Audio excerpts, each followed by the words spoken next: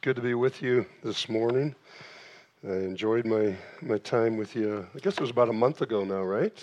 Probably almost a month, or a little over a month. So as you continue to go through the book of Genesis, I'll be taking the next passage this morning. I'm not going to do anything disconnected from that. Eric and I decided maybe it'd be best if we just use this time to continue on. But before we get to that, I do want to pray with you, and I want to read another passage of Scripture. This is from the book of Hebrews, chapter 11, which is a wonderful chapter to read. It reminds us of the importance of faith and people that have gone before us that had faith and how God worked in their lives and so on. We read in Hebrews chapter 11, verse 6, "Now without faith it is impossible," that's the key word, it is impossible. It doesn't say it's slightly difficult or somewhat difficult. He says, without faith it is impossible to please God, since the one who draws near to him must believe that he exists and that he rewards those who seek him. Then I'm going to drop down to verse 8. By faith, Abraham, this is a person we're going to be looking at this morning, when he was called, obeyed and set out for a place that he was going to receive as an inheritance. He went out, even though he did not know where he was going. By faith, he stayed as a foreigner in the land of promise, living in tents, as did Isaac and Jacob, co-heirs of the same promise. For he was looking forward to the city that has foundations, whose architect and builder is God. By faith, even Sarah herself, that'd be Abraham's wife, when she was unable to have children, received power to conceive offspring, even though she was past the age, since she considered that the one who had promised was faithful. God is faithful. Therefore, from one man, in fact, from one as good as dead, Abraham was way past the fathering age as well, came offspring as numerous as the stars of the sky and as innumerable as the grains of sand along the seashore. These all died in faith, although they had not received the things that were promised. But they saw them from a distance, greeted them, and confessed that they were foreigners and temporary residents on the earth. When we have faith in God, we say we have faith, we're trusting God to act, to keep his promises. We may not always be able to envision how that's going to turn out. We may die before some of that faith that we have, we see it realized. But we keep trusting in the Lord, because this is what the Lord has called us to. He says, without faith, it is impossible to please God. Do we want to please God? I think we do, don't we? That's why we're here. We're here because we want to please God. So that requires faith. Now, one of the things that we do that expresses faith is, as Eric said, we pray. We pray because we believe that God is good, that God answers prayers. We believe that God is gracious in ways that we do not understand. And because we understand that God has a different perspective than we do, we pray in faith, trusting that God will act, but not holding God to say, this is what you have to do now. We are not God, he is God. And so as we pray trusting that God will answer according to his own purposes. We'll see some of that this morning. I know all of you come here this morning, as I come here this morning, with different things that are going on in our lives, encouragements or discouragements, strengths or weaknesses, all those sorts of things. And so as I pray, I would just ask you to maybe join with me in prayer, either for some of your own needs or for the needs of someone else that you know is here this morning, or someone in your family or someone in your community. I may not know that person, but God knows who you're praying for, okay? I know that you know a friend of mine, because I know he's been here to preach several times, Luke Holderby, who is one of the pastors at Community Bible Fellowship, has been diagnosed with cancer in the last few weeks, and If you would join me in prayer for Luke as we go together, that would be great. Thank you. Father God, we thank you that we can come to you this morning. We thank you for your word. We thank you for the truth of your word, that we can trust it, that when we place our faith in you and we learn about you through your word, we thank you that we can know that we are reading things that are true. Maybe not always things we understand. Maybe things that we need to grow in. We need an expanded perspective on. But we can know that your word is truth. So open our hearts, I pray, to what you want to teach us through your word this morning. And Father, you know where we're at right now. You know the needs that we have personally, or maybe the burdens of someone else that is close to our heart. Father, I pray that you would intercede. I pray that you would act. I pray that you would bring courage where courage is faltering. I pray that you would bring health where there is sickness. I pray that you would bring perseverance where someone wants to give up. I pray, Father, that you would give patience when we're impatient. I pray, Father, that you would teach us when we need to be taught so desperately. Father, I thank you for this church. I thank you for what you're doing here. This is a realization. This is a visible example of how you answer prayers, that this church is here on Sunday morning meeting in Minonk, Illinois. What a great plan you're working out here. We thank you for that. And Father, I pray for my friend and my brother Luke. I pray that you would watch over him during this time, that you would help him to trust you during this new journey that he's going to be on. I pray for Sarah, his wife, and for the kids. I pray, Father, that you would sustain them through this difficult time. And Father, we just entrust them into your care. We pray for healing. That's what we would like to see. But we know that you are the great God who has a perspective that we don't always see. And so we know that you always do good. We pray, Father, that you would, again, open our hearts, open our minds to what you want to teach us this morning. I pray this in the name of Jesus Christ, our Savior. Amen.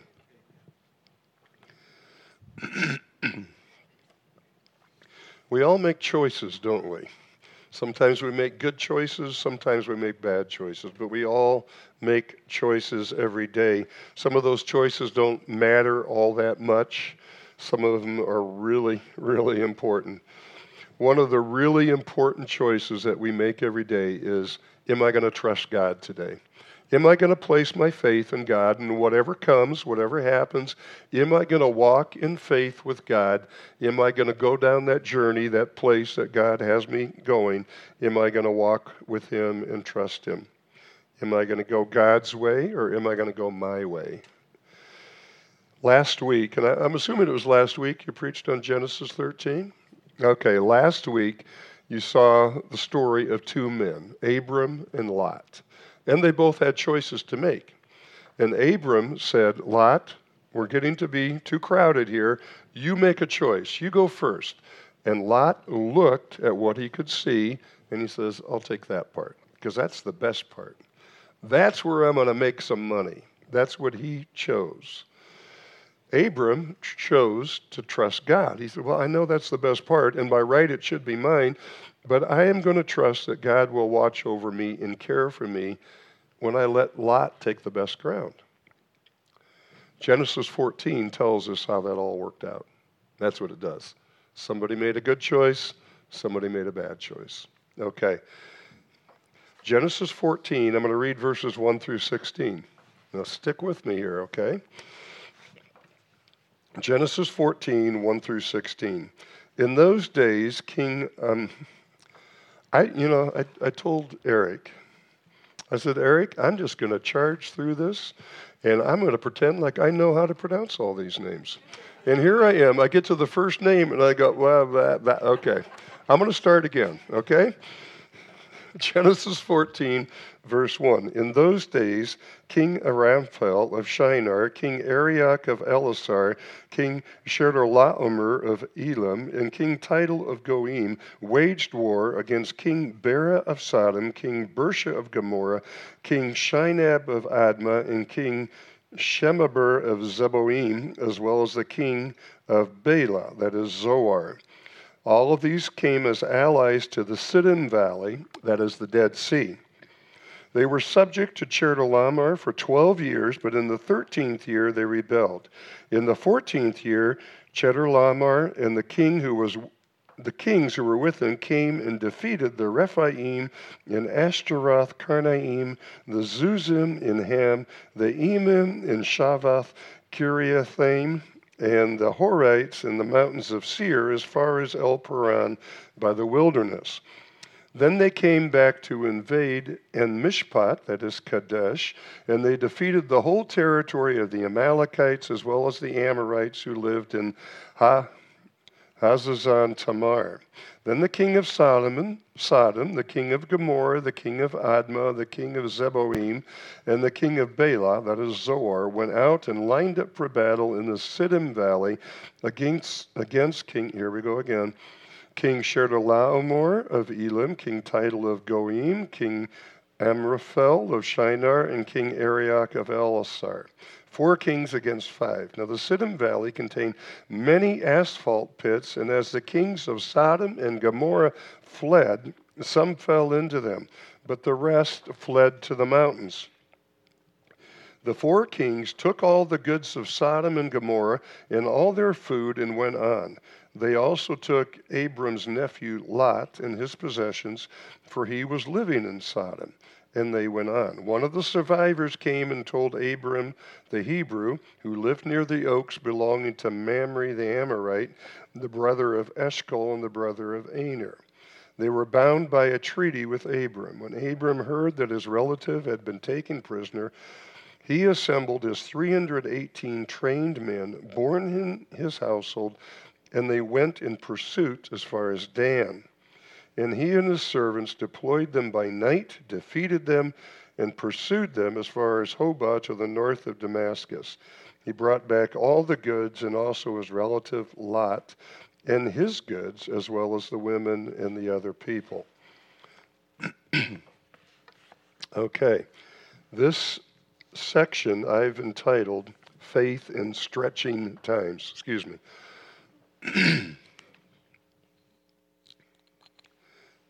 You notice I sound hoarse. I feel fine. I really do. This is just the way I talk, okay? There's a little, I do have allergies, though. When the trees shed their leaves and I have to go out and rake leaves, I feel it for a few days afterwards, okay? Faith in Stretching Times. Now, I taught high school history for a few years before I went on to seminary and became a pastor. So who loves history here? Who would say history was their favorite class in high school?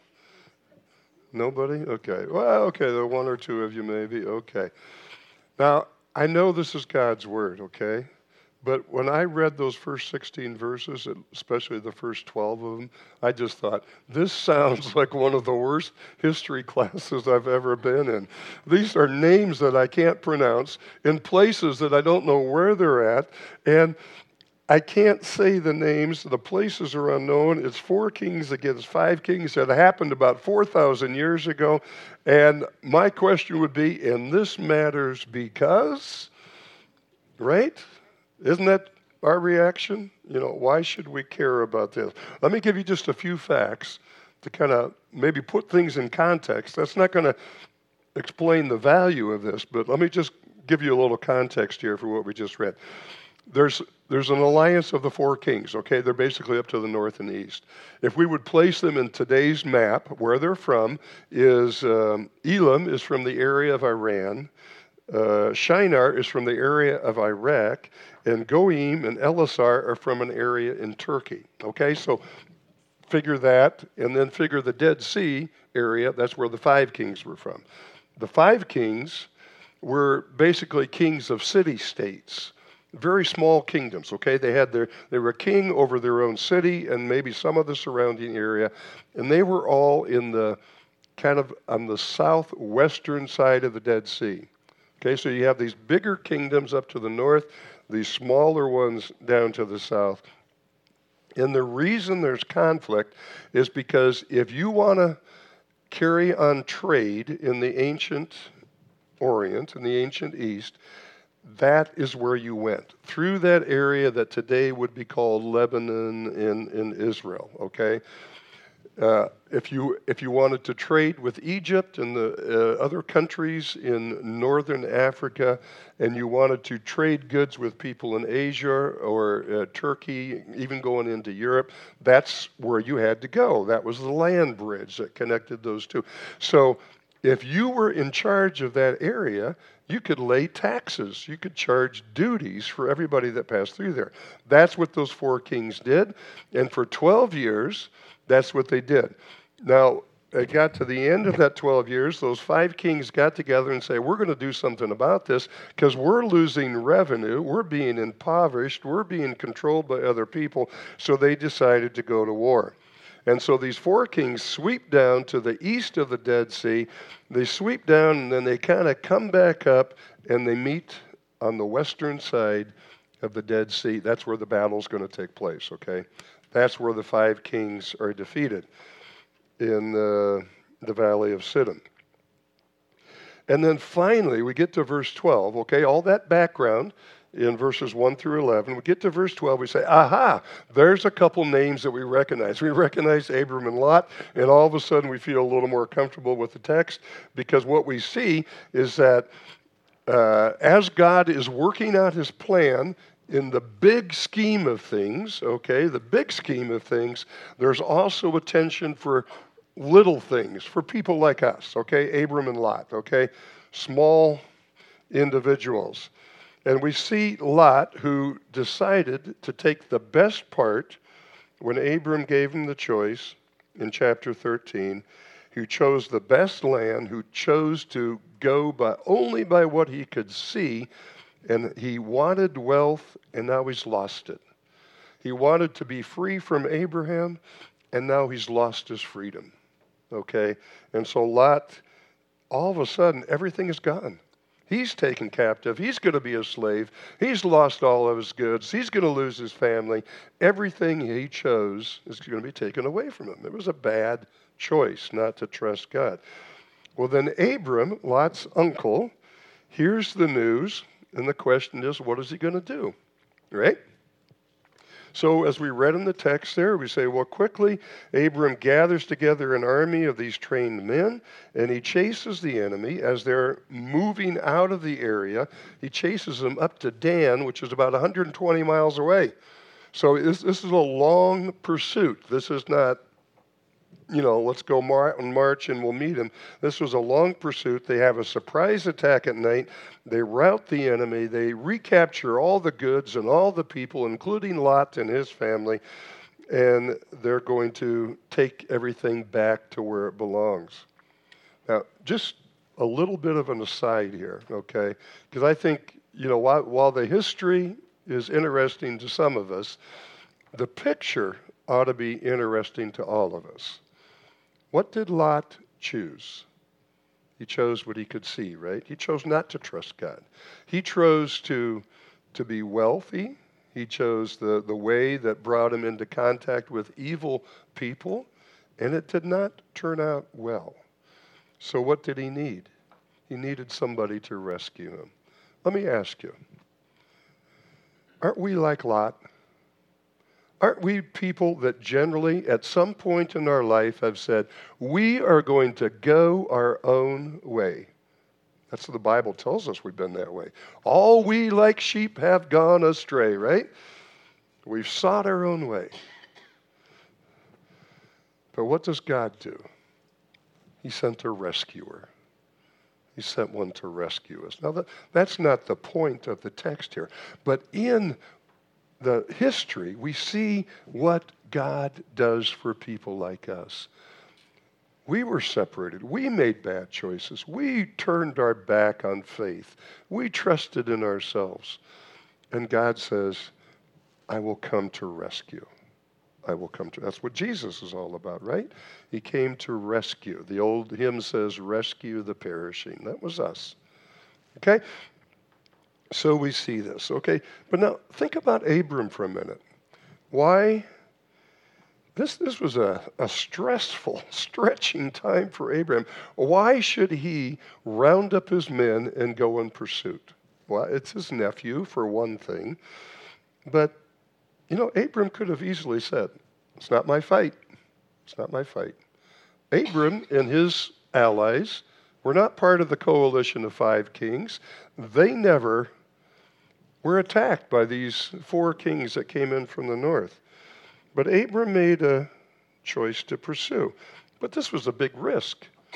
This was a big risk. He had a small army, and Lot did not seek his good. Why should he care about what happens to Lot? Because Lot wasn't worried about what happened to him when he chose the best land. And we're never fully told in the text why Abram pursues the enemy to get Lot back. But I think it has to do with Genesis 12. Because in Genesis 12, God says to Abram, this is going to be your land. This land is going to belong to your descendants. This is where I am going to bless you and watch over you and grow you. And Abram says to himself, I think, if this is where God wants me to be, I've got to make this land secure. I'm going to trust God and go in pursuit. And that's exactly what he does. It's a great exercise in faith. It was stretching for him. It was hard for him. But he stepped out in faith. I don't think it's easy for any of us to trust God when times are stretching, when they're hard, is it? Do you ever find that difficult? Maybe it's some financial setback or some health setback or something in the family, or just think of the times that we've lived through in the last couple of years. Isn't it sometimes difficult to trust God when we're being stretched? I was a pastor at Eureka Bible Church for 20 years. Shortly after I got there, in the mid-90s, there were a couple, in fact, it was one of the former pastors of the church, Andy Flederer, Andy and Kathy and their family. They had 3 kids at the time, had become missionaries in Albania. I went later and visited them in Albania. Albania was not an easy place to live, okay? It was not. It was a difficult place to live. It was difficult language, difficult people. No exposure to the gospel for the last 40 or 50 years. It was just a hard place to live. But they had decided that God was telling them to go to that place to bring the message of the gospel. So they went there, and they were doing what God called them to do, and then troubles broke out in Albania when they were there. I mean, serious troubles, like Civil War type troubles. Bullets were flying type troubles. And before it got quite to that point, Andy and Kathy prayed about it, and they said, I think what God is calling us to do is to trust him. Kathy will take the kids and go back to America. They got a flight out. And Andy was going to stay with a couple of other missionaries. And they sheltered. And we talk about sheltering in place, right, during the COVID thing. They were sheltering from bullets that were flying outside their doors. Why did they do that? Because they said, if we're going to have any future here, we have to make good choices now. We have to trust God through this. And they build up tremendous credibility for the gospel because during the stretching times, they chose to trust in God. It was not an easy choice. In fact, it was a hard choice. It was a choice that some people would have called foolish. But like Abraham, taking off in pursuit of a larger army with those 318 men, he said, that's what we're going to do. We're going to trust God here. Now, probably most of us are not going to get caught up in a civil war in some foreign country and have to make a choice like that. But what do you do when you're stretched? When you feel like, I don't want to be here. This is not what I signed up for. This is difficult. This is hard. Can you trust God in those times? Can you look back and see the promises that God has made to us, like Abram did, and say, I am going to step out in faith and I am going to follow what the Lord has for me, even when it's hard. Isn't that what God calls us to?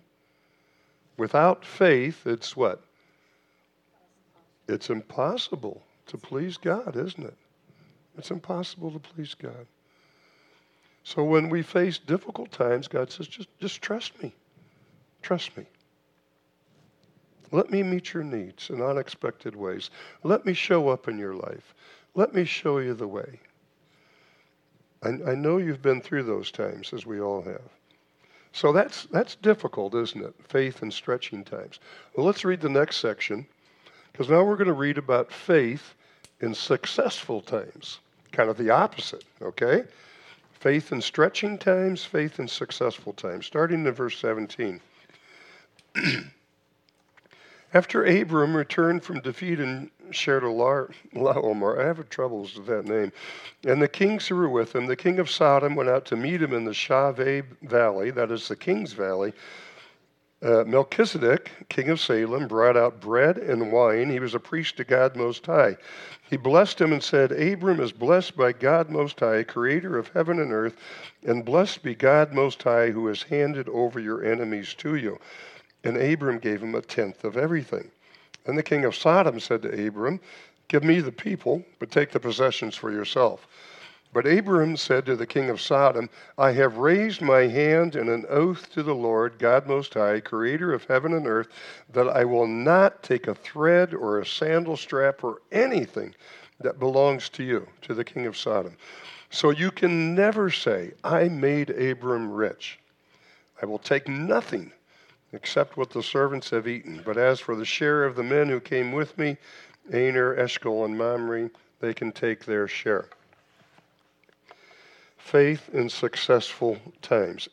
Abram, as the leader of the group of people that took off in pursuit of Lot and all the rest of the residents of Sodom, they defeat the enemy, the people and the goods are recovered, and they return back. It's about 120 miles. They chased them. It's about 120 miles they got to come back. How long does that take when you're probably walking? A lot of the people, it's going to take a week or two anyway, isn't it, to make that time back. What do you think is going on when they're walking all the way back to the home area? They go, hey, Abram, give me a high five on that one. You're the guy. You're the man. We're so thankful for you. We wouldn't have made it if it hadn't been for you, Abram. They're patting him on the back. They're lifting him up. He's the hero, right? He's the hero.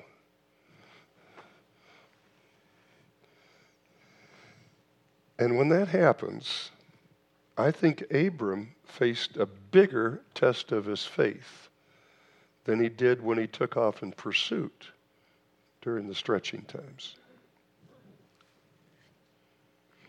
Remember in Luke chapter 4 when the devil comes and tempts Jesus?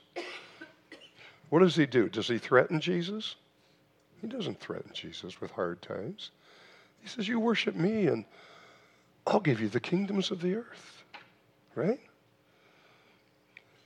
Because wealth and success and prosperity is often a bigger challenge to our faith than deprivation and disease and loss. Maybe you've noticed that as well. It's hard to trust God when things are going exactly the way that we want them to go, isn't it? Well, south of what is Jerusalem today, the king of Sodom, Bera, comes out to meet the returning hero, Abram. There's also a second king who just kind of pops into the story, a guy by the name of Melchizedek, who's the king of Salem, which is the present-day Jerusalem, and he also comes out to greet him. And there's two very different approaches that these two kings have. Melchizedek comes out. His name, this is very interesting, his name means the king of righteousness, or the king is righteous. And he brings a gift, right? He brings bread and wine. It's a sign of goodwill to Abram. We read that he's a priest of the God Most High. Interestingly enough, that's one of the names that's used elsewhere in the Old Testament for the true God, for the God of Abraham.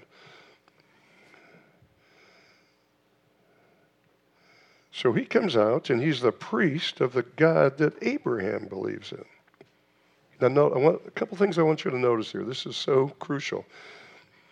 Melchizedek is a Canaanite king, isn't he? He's from the land of Canaan. And when I was here last, we talked about the curse on Canaan. So Melchizedek is a king from one of those groups of people that God says are going to be cursed. And what is he here?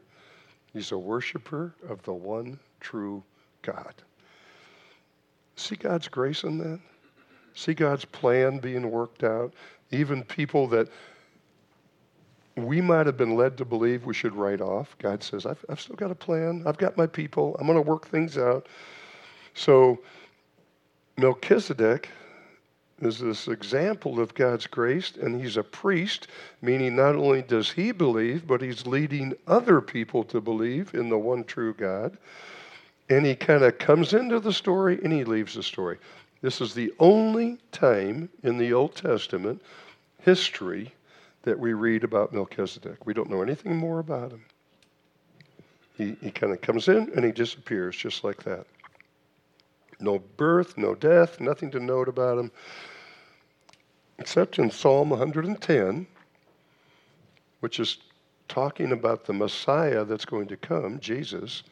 It says he's going to be a priest like Melchizedek. You go to the book of Hebrews, chapters 5, 6, and 7.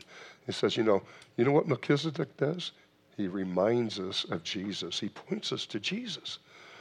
Because Melchizedek, we don't see any genealogy. Where did he come from? What about this? What about that? Where does Jesus come? He comes from another place, doesn't he? He doesn't have any beginning or end. He's born in Bethlehem, but he existed before that. He reminds us of Jesus because his name is the King of Righteousness. Well, who is our King of Righteousness? Isn't that Jesus? That's our righteousness, our acceptance before God.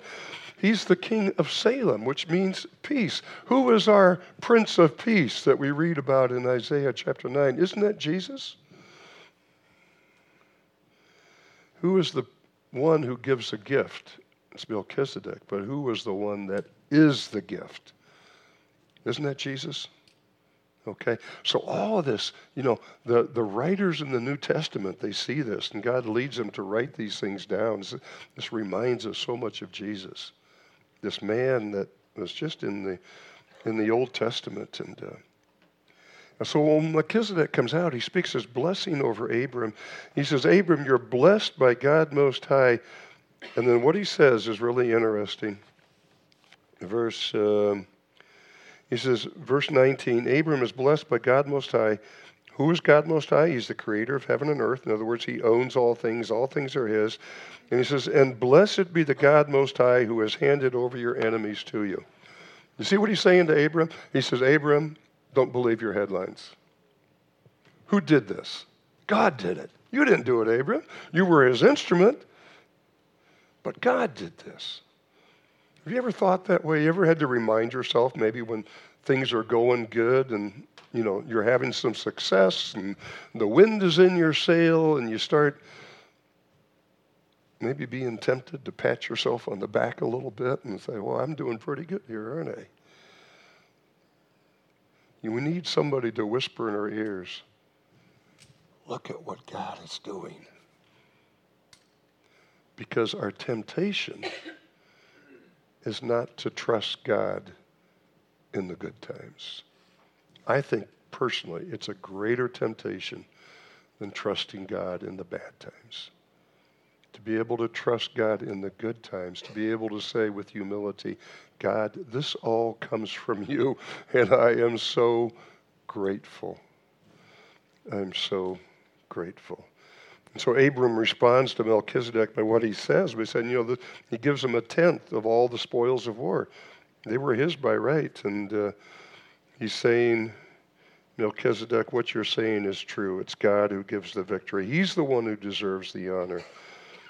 He says, without faith, it's impossible to please God. And Abram shows us without humility, there's not going to be any true faith. Because without humility, we don't acknowledge our need to God, do we? So the second king comes out, and he kind of gives a demand.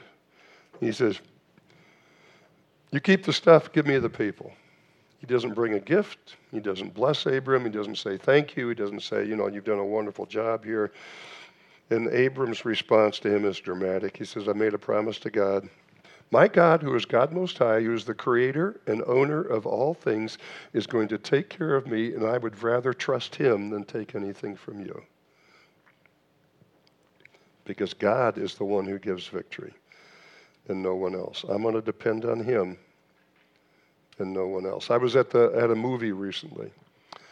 And you know how that is at the movies. You get all these previews of all the coming attractions. I noticed it was interesting. There was going to be a movie coming out, I think in December sometime, on the life of Kurt Warner. Remember who Kurt Warner is? He was a great football player. He played for St. Louis. I don't know if that's a problem with any of you, but he was a great football player. There's not a team in St. Louis anymore. They moved to Los Angeles.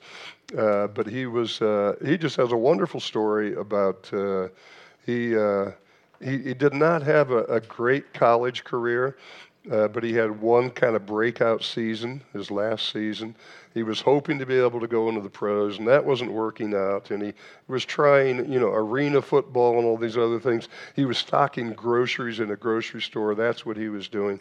And he got this big break. They got a tryout, and he able to sign with St. Louis, and he went on to lead St. Louis to 3 Super Bowls, to be named the most valuable player in the NFL. And in 2017, he was inducted into the NFL Hall of Fame. Amazing Christian man. Now, it's so easy. If you can say all of that, if you have all of that on your resume and say, look what I did. I just needed to persevere. I just needed to stick with it. I knew I had the talent all along. But this week I listened to Kurt Warner's acceptance speech when he was inducted into the Hall of Fame. What a gracious, God-loving man. He spent all of his time thanking other people for how they had influence in his life. And at the very end, he gave glory to God. He said, this is God's doing. This is not my doing. This is God's work. It is so difficult to trust in God when we feel like we might not need God, right? When things are going well. And that's exactly when we need someone like the Holy Spirit or a good friend to whisper in our ear, don't forget who brought you here. Give glory to God. Because without faith, it is what? It's impossible to please God. So God calls us to trust him and to have faith in him, no matter what our situations in life. He's going to take us through hard times. He's going to take us through times where everything seems to be going well. But Jesus is showing us the way. He's given us all we need, and so whether we're going through difficult times right now or whether we're going, this is the way life is supposed to be, right? Everything's working out well. What are we called to do? We're called to keep turning back to Jesus. Because without faith in him, it's impossible to please God. Let's pray together. Our God and Father, we must confess that so often something bad comes into our lives and we get frustrated, we get angry and say, why does this have to happen? And God is telling us, child, I'm calling you to trust me here. Or sometimes we go through times where we just feel like, this is the way it's supposed to be. I'm getting attention. I'm getting accolades. Things are working out well. All my hard work is paying off. And we're reminded that whatever success we have, whatever goodness has come into our lives is only because of God's gracious nature. So, Father, we pray. We pray that this week that we would walk by faith. Whether we're going through a good time or a difficult time, that we would say with conviction, God, I need you. I trust you. I want you. Let me walk with you through this period of my life for your glory, for my benefit. I pray this in the name of Jesus. Amen.